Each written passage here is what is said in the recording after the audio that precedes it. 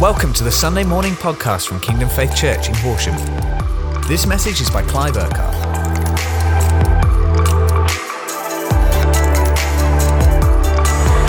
It's great together. This is not a pre-recorded Sunday. We are live right now together. And so I can't make any mistakes, can't do any editing.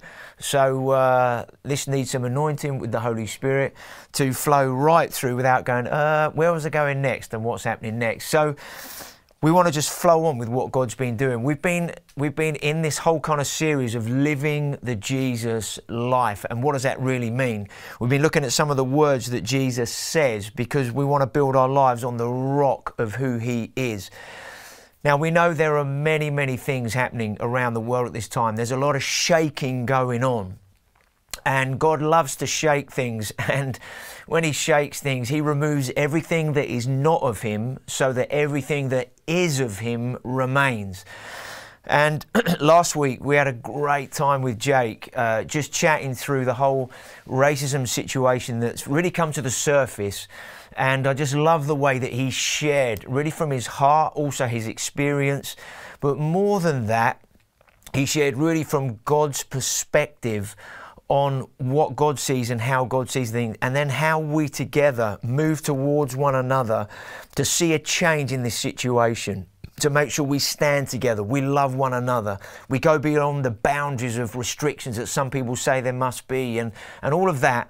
And I just thank you, Jake, for sharing that last week. And I know that affected me and impacted me, and that's helped me this week just to think through and process some stuff about the way that I look at people, or the way I perceive people, or the way I treat people. And that's so important because God is speaking to us in the context of harvest at the moment. And in a harvest, there can't be any preference towards people. There can't be any likes or dislikes in that sense.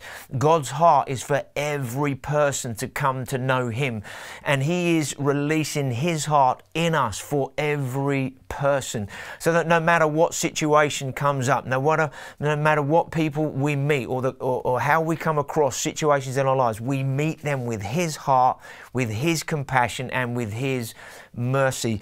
So we want to flow on this morning, and some of what I'm going to say, I'm going to read out to you this morning. God seems to be just saying a lot to me that I'm writing things down, and on Sundays, that seems to be one of the ways that what He wants to say is coming across. So there's some scriptures, and also there's some stuff I'm going to read, plus some other stuff just to kind of expand on the scripture that we're going to look at. But I just want to read a couple of things, first of all, that will then lead into the first scripture we're going to be looking at this morning. When I was praying during the week, one of the things in the scripture that God kind of spoke to me as I was reading some stuff about Jesus and what He did in situations, I felt God say to me, Clive, it's time to go public.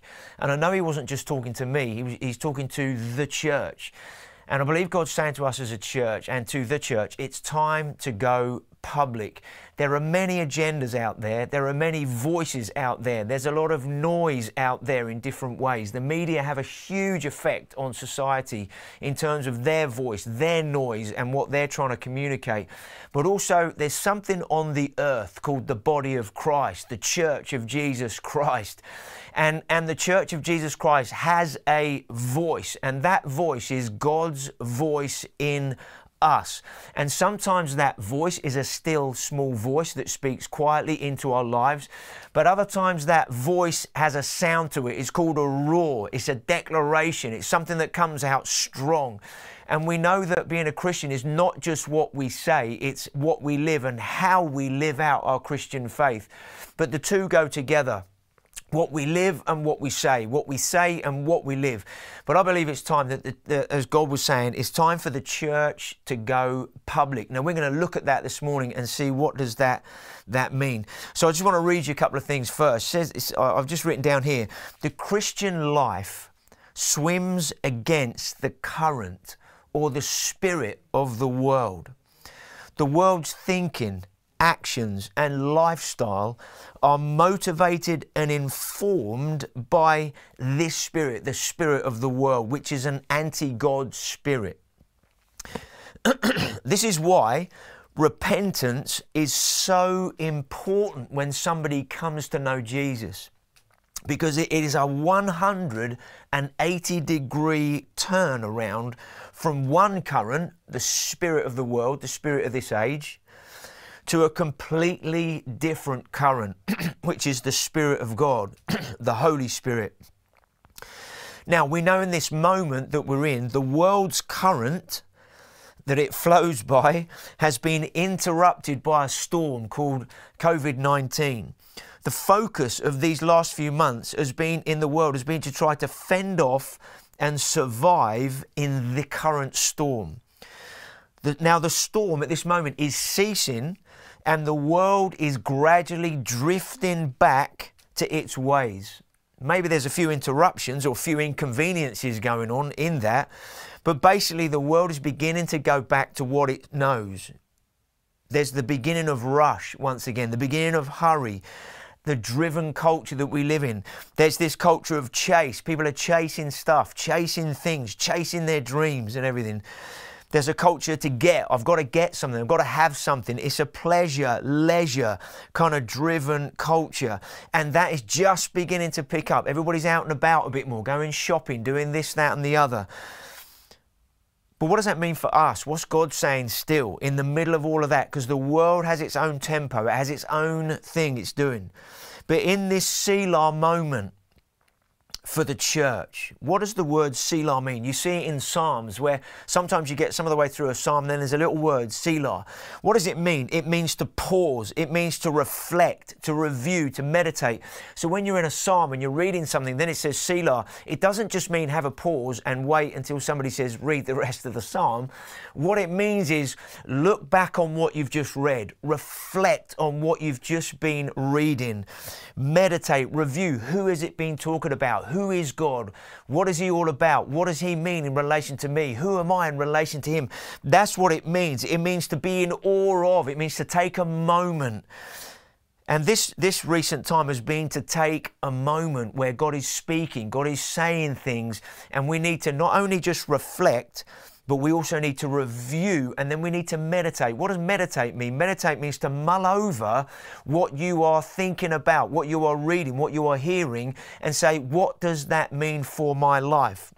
Because God is reminding us what living in the opposite of the world's current looks like. And we need to make sure that as the world picks up its pace, in terms of everything it's driven by and goes after, and we need to continue to live at the pace that God wants us to live at, because when we live at God's pace, we see God's things happening not only in us but through us. So let's have a look. What does it mean to live against the current flow of how the world does? Hebrews 12 verses 1 to 3, it says, therefore. Whenever you see therefore in the Bible, it's because something has happened beforehand that we need to take note of, that then gives the reason why what is being said next is actually being said. And in Hebrews 11, it's the whole chapter on the heroes of faith, those that live by faith, many not having seen in their lifetime what they saw, but they were living for something beyond the moment. They lived their life around the purposes of God. Many did see God fulfill things in their life, but what we see the life of faith is about is you live with a bigger picture of what life is all about than what you just see in the moment. What does a life of faith do? It says, this is what God is saying. This is what life is all about. This is what God is doing, and this is how you are part of what He is doing. And so therefore, in that context, the writer of the Hebrews then says, since we are surrounded by such a great cloud of witnesses, those people of faith that have gone before us, in the light of that, because this is what they did in their lives, this is what it then says in Hebrews, let us throw off everything that hinders. What does it mean? Let's throw off everything that hinders us living this life of faith, this life that God has called us to for His purposes. Let's throw off everything that hinders and the sin that so easily entangles, and let us run with perseverance the race marked out for us. What's the writer describing here? He's describing the life that our heroes of faith live by, and they're in the Bible to say, hey guys, people of faith lived like that then in their day, in their culture, against the flow of everything that was anti-God then, and today is the same. In a culture and a flow of life that doesn't take God into account, we're encouraged here, live this new life, live this kingdom life, live the life of Jesus in this day, in the midst of the current that flows against that. Live in that and swim against that, and then we're going to see what happens as a result. It says, let us run with perseverance. Why? The people of faith ran with perseverance. Therefore, we run with perseverance. I don't know about you guys, but sometimes what goes on in our culture and society and laws that are made, sometimes you want to tear your hair out a bit, and it's like, where is God in that? Where do people take even an account of who God is and how we could live as a nation? And it says, let us run with perseverance. Now, perseverance is a character trait. How is that developed? Perseverance is developed when we live under pressure, when there are challenges, when things aren't going your way. That's when perseverance, that character of God, is developed in us. And why do we need perseverance? Because there's a race that is marked out for us. What's the race marked out for us? It's God's current. It's God's flow. It's God's purposes. That's the race marked out. It's His will, and this is what we are living for. But we're living in days we know are being shaken, okay? So in these days that we're living, what does it say in verse 2? In these days where we're living and running with perseverance, let us fix our eyes on Jesus. Fix our eyes on Him. Why? Because if you fix your eyes on other stuff, firstly, you're going to get sidetracked and distracted. Secondly, when you take your eyes off Jesus and you start looking at yourself, you start to get upset, disillusioned, and your life just seems to go in a downward spiral. But when you fix your eyes on Him, what do you have to do? You have to lift your head up to see who He is. You're not looking down at looking at yourself. But what does it say? Fix your eyes on Jesus, the author and perfecter of your faith, of our faith, who for the joy set before Him endured the cross, scorning its shame, and sat down at the right hand of the throne of God. There's some amazing wisdom in here. When we fix our eyes on Him, He's authoring constantly His word, His life in us. He's perfecting that. He's enabling what He's already done in us as children of Christ. He's perfecting that life in us. Then it says, who for the joy set before Him endured the cross. See, Jesus was looking beyond the moment. When we know what God is doing and we understand the moment that we're in, when I say moment, I don't just mean today, the moment of time that we're in and what God is saying and how we need to live, that enables us to live beyond the challenges, to live beyond what seems to come against us, because we're living for something bigger, something more than that. So that enables us to endure through the challenges. Then it says here, Jesus sat down at the right hand of the throne. Why? Because He accomplished everything that He needed to accomplish. Then in verse 3 it says, consider Him who endured such opposition from sinners, so that you will not grow weary and lose heart. So in the context that we're in, as the world picks up pace, as the world goes back to its normal, we're not going to go back to what was our normal. We want to continue in what God is saying and doing. So no matter what the world does, we're not going to lose heart. We're not going to grow weary. We're going to continue, because something is happening. I know it is on me, and I'm sure it is on you. On the inside of you at this moment, there's a growing kind of sense of God is on the move in a fresh way. He's releasing His Spirit in a fresh way. There are so many prophetic words and voices from around the world coming at the moment, that there is a fresh release of His Spirit, a fresh release of the reign of God. R-A-I-N, God raining down afresh, as well as His R-E-I-G-N, His reign coming. There's something of the sovereignty of God that I think we all sense at the moment is beginning to be released in a completely fresh way for the harvest and the scale of what God wants to do. So what have we just read in those 3 verses? We've read living a consecrated life. What does it mean to live consecrated? It means, the word consecration means to be cleansed, to be purified from sin. It means to be pure, devoted to God. set aside exclusively for Him, withheld from ordinary use, and treated with special care as something that belongs to God. See, why does the writer of the Hebrews say what he does in those first 3 verses? Because we've now been set apart. We no longer live of the world with the same spirit. We now have a different spirit. We have the Spirit of God. So we live in the world, but we're not of it. We're going to unpack this a bit more. But we live a consecrated life, a life that has been set apart by God. We've now been made holy. Therefore, the Holy Spirit is in us to enable us to live that holy life in a current that lives an opposite life to this holy life. But with the Holy Spirit, He enables us to live this way as a set apart person, okay? Why is this so important, okay? Let's jump to Matthew 24. We're going to read a few verses here. Why is this so important, okay? That we live this set-apart life, that we understand the moment that we're in, we understand who God is and what He is doing.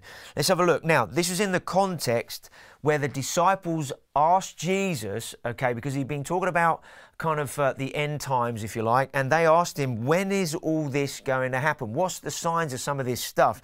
This is what Jesus says in Matthew 24. Jesus answered the disciples, "Watch out that no one deceives you. For many will come in my name, claiming, I am the Messiah." Not Jesus, but they themselves are the Messiah, "and will deceive many. You will hear of wars and rumors of wars, but see to it that you are not alarmed. Such things must happen, but the end is still to come. Nation will rise against nation and kingdom against kingdom. There will be famines and earthquakes in various places. All these are the beginning of birth pains. Then you will be handed over to be persecuted and put to death, and you will be hated by all nations because of me." Verse 10, "At that time many will turn away from the faith and will betray and hate each other.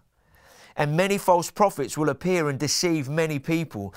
Because of the increase of wickedness, the love of most will grow cold. But he who stands firm till the end will be saved."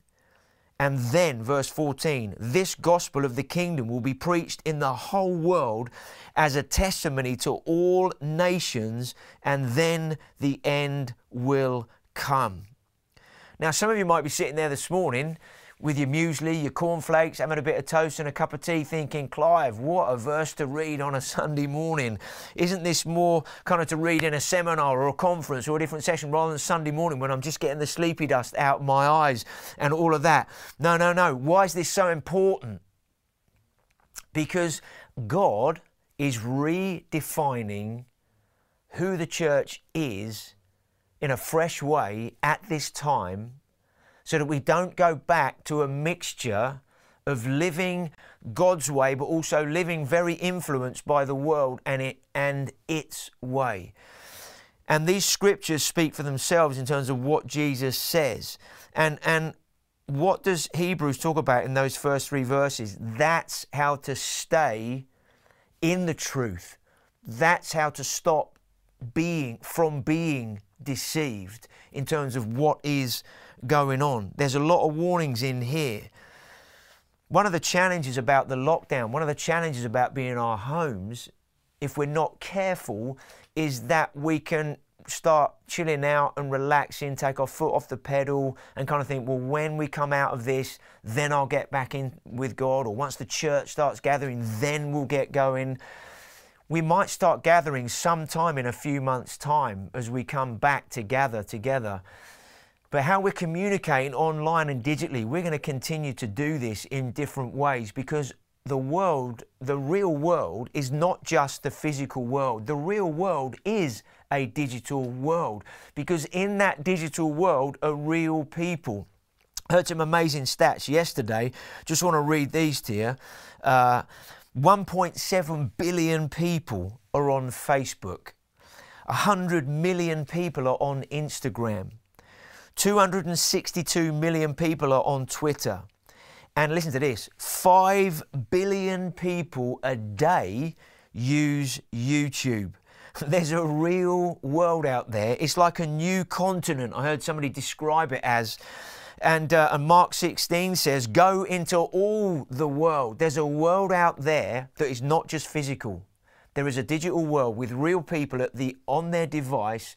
And what an amazing opportunity we have to reach so many people. But we know in that digital world, there's a certain stream and current that is very challenging, very time consuming, can be very distracting, can be very negative, can be full of all kinds of stuff that can destroy lives in different ways. But also, as believers, we can use this digital world to share the gospel, to share our story, to bring a different spirit into that context. It's a real world. And rather than just saying, oh, it's evil, it's not good, or it's all rubbish, millions, billions of people are living their lives in that world. And we want to be in that world in different ways, speaking, bringing something of God. You never know who's listening and what God wants to do in and through that context. Now, I just want to read a few other things to you, okay? Are you all right? Sitting tight there. Let's just keep going this morning. It's easy to think, what I've just read in Matthew 24, when you think, oh, come on, Clive, that's a little bit over the top. It might be easy to think, well, that won't be me. I'm not going to go off the boil. The love I have for God, that's not going to grow cold because I know the truth. I know the word. I know who Jesus is. Easy to think that might not be me, or this wouldn't happen in my lifetime in terms of some of the things we've just read. This revival, this move of God, whatever we want to call it, this end time move of God around the world, okay, is going to be like no other. Of course, at the heart of it will be a people of faith, a people of love, a people of holiness, a people of power, a people of His authority. The nature and the character of Christ never changes. What He forms in us will always be the same because He forms Himself in us to live like He does. But it's in a context that we've not seen or experienced before on an unprecedented scale in terms of how God is going to move. This is not going to be a neat and tidy, orderly move of God. It will not be a comfortable consumer's revival. God is shaking at the moment. And His shaking's part of it are to detox the church from sin, from self and the world. So the church can actually stand healthy, vibrant and strong in these days ahead. His shakings are also exposing unrighteousness and the plans of the enemy. You know, the racism stuff that went on and has been going on these last few weeks and is still continuing. It's something that's been going on. That's an unrighteous thing that's going on. Maybe the way it came to the surface wasn't a righteous way, but God's going to use that to deal with that unrighteousness, that injustice of racism and many other things too, okay? God is shaking to expose unrighteousness. This is why the church has not only to be awake and alert in terms of prayer, but also ready for the task at hand to live and to be the way God has called us to be. But many believers might say, nah, Clive, come on, or other people, no, you're overdoing it. You're going off the deep end with this kind of stuff. Of course, this isn't going to happen in my lifetime. Now, the thing is, what we don't realize, or many don't, is we are already in those days that Jesus spoke about in Matthew 24. We're already living in them. Just listen to this. I've called you to front foot Christianity, not back foot passivity. The deceit of the enemy for some will be a passivity they never thought they would have in their own lives. For others, it will be a general decline back to the way they were as life around them seems to go back to normal. So will they. For others, it will be a disconnect from the body, the church. Some people are going to misread what God is doing and they'll become their own shepherd, their own oracle, not realizing the enemy is separating them out to deceive and to devour them. But those who have ears to hear what my Spirit is saying, they will adjust, they will make room, and they will leave behind what they have known to venture into the new. When paradigms, methods, and certain lifestyle have been in place for so long, there needs to be fresh revelation as to what God is saying and doing. Without that revelation, people can't change positions in the boat. They can't shift to the other side. Now, some of you might say, what does that mean suddenly? They can't change positions in the boat. One of the things that God's been saying to us and to the church in general is throw your nets on the other side. We've been fishing in a certain way, living in a certain way, doing certain things in a certain way. And we might say, well, we haven't exactly caught a lot. And Jesus comes along and he says, hey guys, throw your nets on the other side. In order to do that, you have to change positions. You have to pivot. You have to move from one position to another. But it's not just one or two. Everybody has to move at the same time to then throw the nets on the other side. And that's what it means here. Without the revelation, without understanding, without perceiving what God is saying, we're still going to be staying in the same position, looking for God to work in a certain way, doing the same things as we've always known Him. And He's saying, no, I've shifted and you've got to shift with me. If you don't shift me, you're going to miss what I'm doing, because I'm no longer blessing what I used to bless and seeing the way I used to do things. You're not going to see that anymore. I've now moved. And God gave us a word as Kingdom Faith at the last faith camp through Pastor Andy Elms. And as he was praying for us as Kingdom Faith, he said that there's this glory cloud like the people of Israel had. They had the cloud by day and the pillar of fire at night. And the word that he brought was, God is, as the cloud moved, so did the people move. And the word he brought was, the cloud is moving over Kingdom Faith. And we have to move with his cloud of glory, with his cloud of him revealing who he is. Because if we don't, we're still looking over the boat into some water where there's no harvest, there's no fruit in the same way. So God is saying to us, shift, move, pivot. So we need to understand and perceive that. But then what else does he say? Or have I written down? Because the other side of the boat, the other side is to go public. Letting down the nets into the deep is to go where the problems, the challenges, the opposition and the sin are at their worst. The deep hides many things. Its environment is not conducive to light. But this is where the light is most effective, and therefore the nets are the most effective. Nets are designed for the deep. They are designed to bring in huge catches. This is what the church is designed for, not just for a few in the shallows, but for many in the deep. What does this mean? And a phrase that God has been speaking to us about. It means all hands on deck. It means a huge catch. Well, a huge catch means a lot of hard work. It also means a huge catch needs time and attention. It means a huge catch means working together. Wow. Jesus came on a rescue mission to make forgiveness, salvation, reconciliation with Him, salvation and eternal life with God possible. Now his mission to us is to take that to the world, his life, his kingdom to the world. If we understand the moment that we are in, then we understand the mission that we have been given.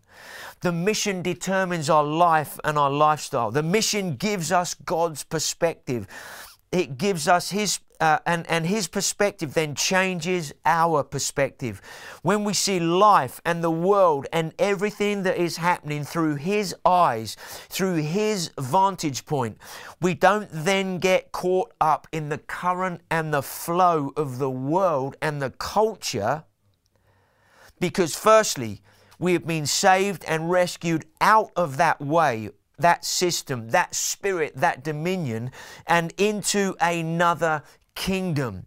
And secondly, because we're now in His kingdom, we're now living for something that is beyond the moment. It's not about our lives, it's about Him and His purposes.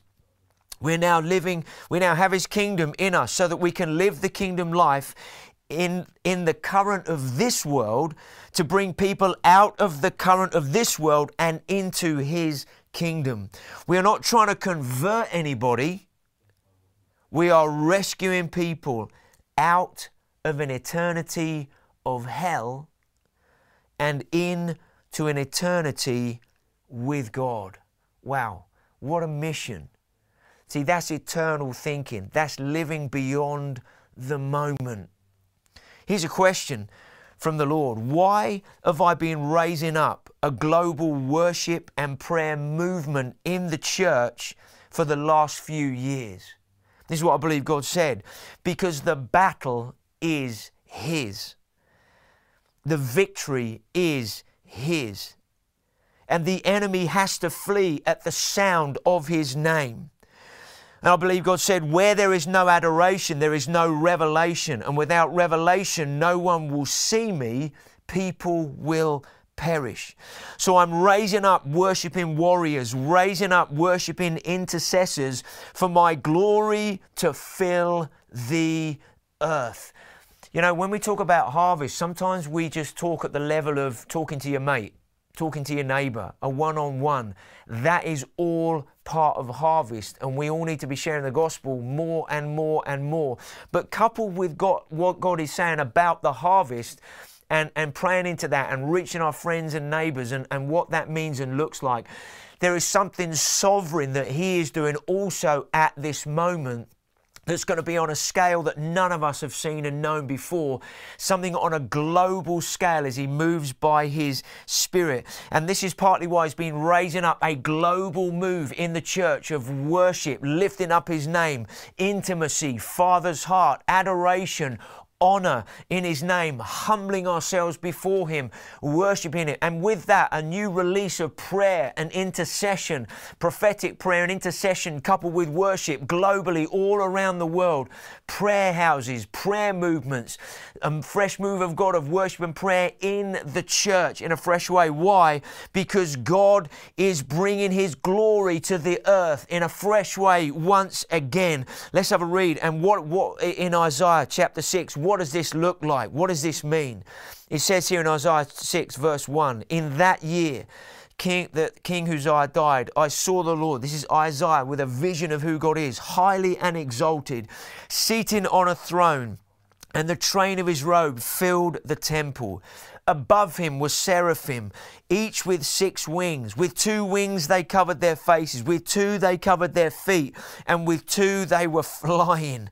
And they were calling to one another, holy, holy, holy is the Lord God Almighty. They were worshiping Him. They were so full of Him. So their whole beings were infused with Him. The cry was holy, holy, holy. The worship, the worship, the worship. But then what happened as a result of the worship? It then says, the whole earth is full of His glory. That's the result. That's the outcome of the worship. God is raising up a worshiping church, a worshiping people. Verse 4, at the sound of their voices, the doorpost and threshold shook and the temple was filled with smoke. What happens when the church all across the globe is worshiping Him, giving Him adoration, day and night worship, day and night prayer that is going on? What's the result in the heavens? The doorposts and the thresholds of heaven shook. What's one of the things that Jesus is getting us to pray? Our Father in heaven, hallowed be your name. Your kingdom come, your will be done on earth as it is in heaven. Well, in heaven, when they worship Him like that, everything is shaken. When we worship Him like this on earth, everything is shaken. That's what God is doing. He's shaking everything on earth at the moment. Some of that is connected with the church worshiping and praying in the way that the Holy Spirit has been initiating and inspiring for the last few years, because God has called us to a co-mission to work with Him. Part of that co-mission is worship and prayer that's bringing shakings all over the world at this moment. And in the midst of everything being shaken, what was Isaiah's response in that moment? He says, woe is me! I am ruined. What happens when you encounter Jesus? What happens when the church encounters God? Suddenly we begin to have a revelation of Him in a fresh way, and we say, woe is me. This God is an awesome God. This God is a holy God. This God is a righteous God. He says, and I'm a man of unclean lips, and I live among a people of unclean lips. And my eyes have seen the King, the Lord Almighty. I was chatting to somebody the other day about what's God been doing in them during the lockdown time, and they said, if I'm honest, I feel totally undone. I feel like God has just been stripping so much stuff away. That is a brilliant place to be. What a great thing for God to be doing. I feel undone. I feel, because when you're undone, when you feel stripped away of the stuff that you thought you could rely on, when you feel stripped away and everything has to be God, this has got to be you, that's the best place to live, because that's when we see the Spirit of God release in a fresh way. That's when God comes in a fresh way. Verse 6. Then one of the seraphim flew to me with a live coal in his hand, which he had taken with the tongs from the altar. With it he touched my mouth, and he said, see, this has touched your lips. Your guilt is taken away and your sin atoned for. This is what God's been doing as we've been encountering Him in a fresh way, setting time aside, as we've been allowed to work and move in our hearts in these last few months during lockdown. He's been touching our lives, dealing with stuff, so that our response is the same as Isaiah's. Then I heard the voice of the Lord say, whom shall I send, and who will go for us? And I said, here am I, send me.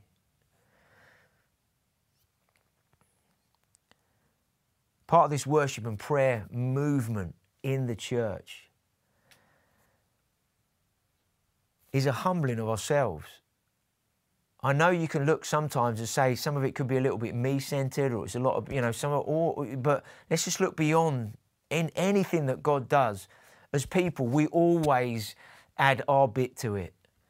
But within there's something sovereign God is doing to do with His worship and prayer.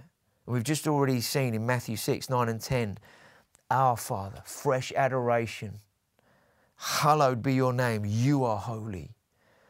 Your kingdom come, your will be done on earth as it is in heaven. What does that link to? Mark 1:17, when Jesus goes into the temple and to clear it out, and He says, my house will be called a house of prayer for all nations, but you have turned it into a den of thieves. Or let's put it a modern day phrase, but you've turned it into a commercial entity. I believe that God is getting rid of all the commercial entity within the church where we've turned it into something in a way that God doesn't want it to be. Then I wrote this down. I felt the Lord say, it's time to get back. It's time to get back to the humble servant I've called you to be, as in the church. That means all of us individually. It's time to get back to the humble servant I've called you to be. 2 Chronicles 7:14 leads into that. This verse has been used so much in the last few months, but let's just look at this. To be the humble servant, what does verse 14 say? If my people will humble themselves and pray and seek my face, not my hand, but my face, and turn from their wicked ways, then will I hear from heaven and will forgive their sin and heal their land. What does humility do? Humility releases the nature and the character of God in our lives in a fresh way. Why? Because we bring everything in our lives under His lordship. Where there's humility, there's a reverence and a fear of the Lord. And reverence and fear of the Lord go hand in hand with humility, which leads to salvation and God's glory being revealed. How do we know that? Psalm 85 verse 9 says, surely His salvation is near those who fear Him, that His glory may dwell in the land. What is God doing at this time? He's preparing the church. He's saying to us, humble yourselves afresh before me, because there's my salvation I'm releasing for the harvest, but it's connected with a reverence and fear of the Lord. And as I release my spirit for the harvest in connection with you humbling yourselves, my glory is going to come, not just for a moment, but to dwell in the land. Why do we need His glory?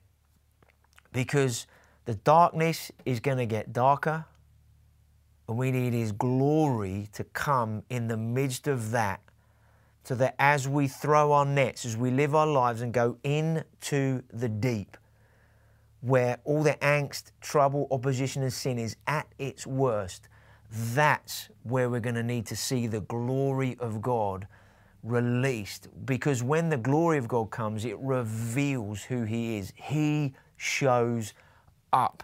And so we're living for more than just a nice move of the Spirit to see a few things happening. We are living to see the release of God's glory, His tangible presence, His nature and character released on the earth in a fresh way. It's time to go public. Let's just pray, shall we? Father, we thank You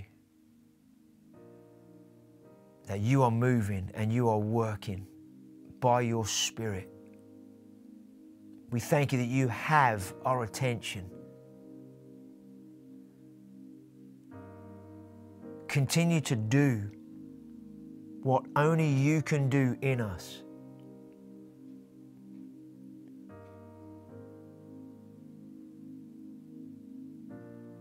Maybe some of us this morning have had a response of, nah, Clive, it's a bit over the top, some of that, the Matthew 24 thing, nah, not in my lifetime, no, I'm not gonna, the love of God won't go cold in me. I tell you, the enemy's a deceiver. He dupes us. He wants us to just come off the boil and live a life that's comfortable, warm. I want to encourage you, stir up the gift that is within you. Stir up the gift that is within you. There's nothing better than praying in tongues, stirring up that gift within you, walking up and down, not just kind of sauntering around and, but praying in tongues, praying in the Spirit. Let the fire of the Spirit rise up afresh in you. And in those moments, He speaks, He works, He does stuff, He shows you things. And what does that do? Keeps the fire stoked, keeps His word alive, keeps that revelation flowing. Stops the enemy from trying to dupe, stops the enemy from trying to deceive, stops the voices in your own head of whatever, look at yourself, look at this, look at that, look at the other. Because when you pray in tongues, when you pray in the Spirit, you're strengthening your spirit man. You're cultivating the life of the Spirit in you. It's so important at this time. Keeps the fire burning. Keeps that revelation flowing. And when there's revelation, you see things. Shows you how to live, how to act, what to decide. So maybe if you thought, no, just stop for a moment and say, right, Father, I want to live in the truth of who You are. I want to live in the now of what You're doing, understanding where You're taking us and what things are going to look like. It's going to be awesome and amazing as You release Your Spirit in increasing measure, as Your glory comes in our nation and beyond in an increasing measure. But I also understand there's going to be increasing challenges because things are going to get darker, things are going to get more challenging. There's going to be more opposition to You and what You're doing. And I want to be one of those that stands now in today, but I want to go on standing in the day as You work and move by Your Spirit. Father, I want to stay so close to You and with others that I'm in relationship and fellowship with. I want to stay so close to you that I don't get led off down a garden path. I don't get led off into a cul-de-sac. I don't get duped by the enemy. I want to stay so close to you and your word, so close to others in fellowship and relationship to strengthen and encourage one another.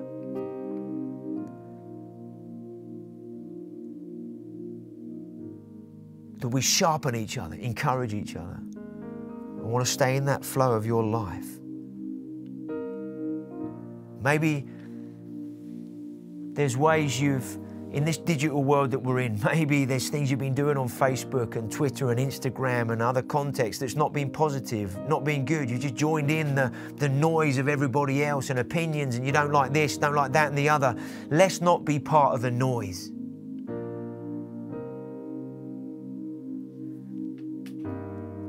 Instead, let's be like a trumpet sound, a clarion sound into the middle of that. Speaking words of life, speaking things of hope, bringing a different spirit into that. Because our opinions in and of themselves won't change anything.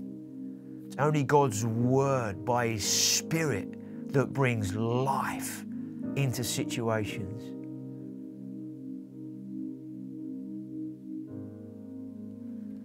Maybe you need to pivot today.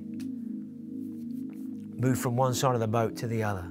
Say, God, I want to be one of those who pivots, one of those who changes position. I want to be on that side of the boat that you want me to be, casting the nets, throwing the stuff down into people's lives where it needs to go, into the deep.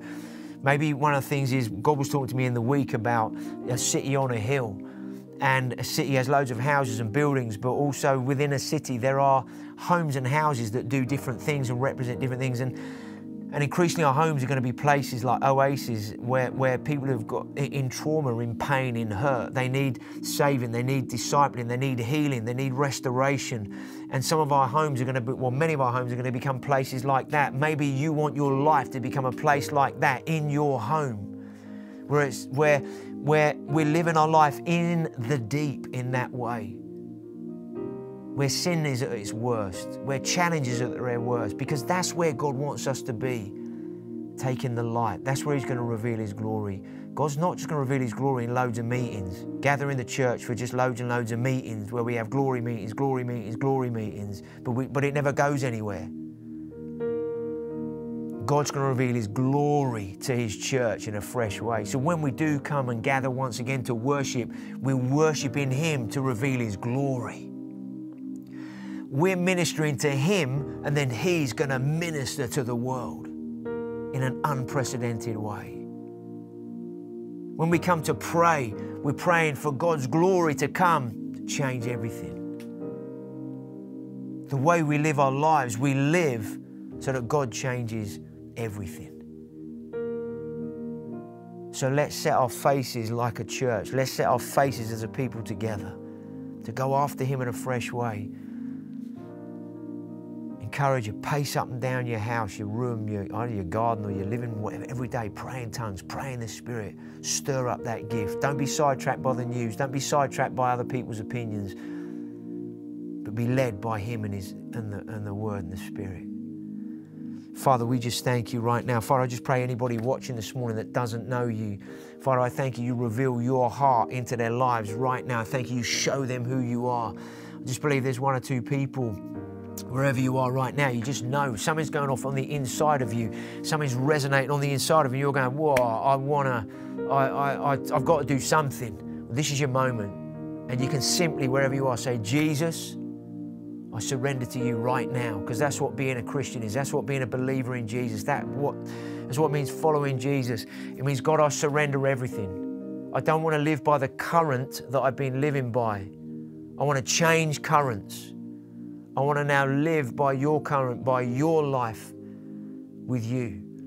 So God, I ask You to forgive me for every sin that I've committed, every sin that is separated from You. Please forgive me right now. Cleanse me. Clean me up on the inside. All the stuff that is separate. I ask You to forgive me now. And I want to turn 180 degrees from living my life my way. And I want to live this life your way. Thank you, Jesus. Father, I just pray for anybody that's going on in their heart and life right now, that you'd meet with them in this moment. I thank you, Jesus. If that's you, get in touch with us. info@kingdomfaith.com. Get in touch with us. We'd love to help you, connect with you, help you connect with God and move forward with Him. If you're with others in the room right now who know Jesus, ask them, what do I do now? How do I really surrender everything to Jesus? And they're going to be able to help you this morning. Father, I just thank you on Father's Day. You have blessed families, bless fathers, bless dads, bless granddads today. Holy Spirit, enable us to be the best dads we can be, the best granddads we can be. In your mighty name, I thank you, Lord. Praise your name. Thank you, Jesus. Thank you for listening to this Kingdom Faith podcast. We trust it's been an encouragement to you. For more information and resources from Kingdom Faith and our other audio and video podcasts, please visit www.kingdomfaith.com.